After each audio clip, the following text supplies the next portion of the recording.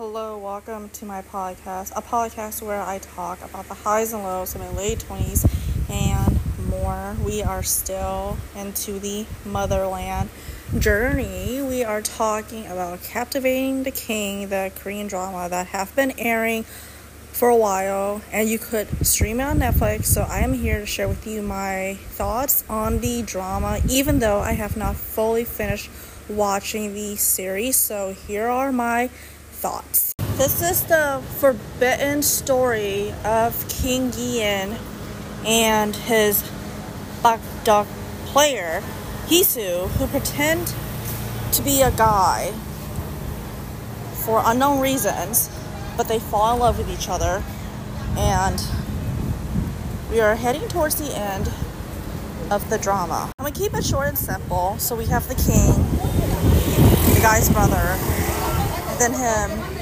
who became the king because his brother was murdered, poisoned to death. So there's romance, revenge, and the whole 9 yards, basically, and love triangle, because who doesn't love a typical love triangle? The first episode is pretty shocking, if I have to say so myself. The king have to sell his own brother to the Qing dynasty, to Prince Rui, and then he come back, things are different, because he feel betrayal, lack of trust, and he just doesn't trust his brother because he became the king madness at this point, and then fast forward to some years later, things are different now for everybody involved in the drama. And now that we're near the end, there's so many emotions to share. Keep in mind, I have not watched the entire series, but his brother eventually became the king, and then there's some betrayal, some hidden desire to be shared, especially with the love triangle, the hidden desire from everyone in the drama. If you watch it, you would know, but it's mostly forbidden love between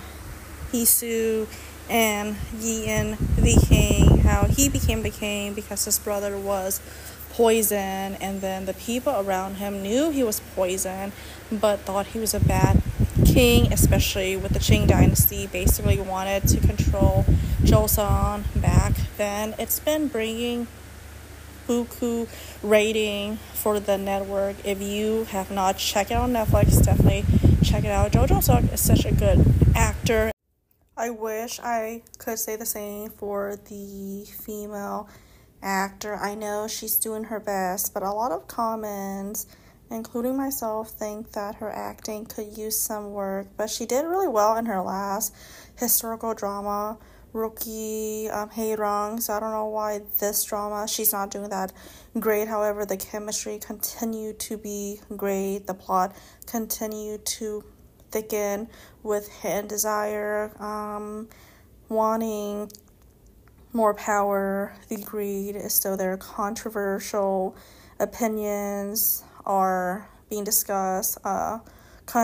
Conspiracy happening, especially how the old king passed away. He was poisoned to death, and people around him knew about it, but like I said, they didn't think he was a great king, so they kind of cover up the fact that he was slowly poisoned to his own death. Especially there was this other court lady who was by his side. His confidant eventually became Ian's confidant, wanting to be the concubine because I think she have always liked the new king. So there's that going on, murder, treason, and disguise happening in the series. But since I have not fully watched the series entirely, it's still really good to me personally, with the romance, the revenge plot. Hisu's father was taken to the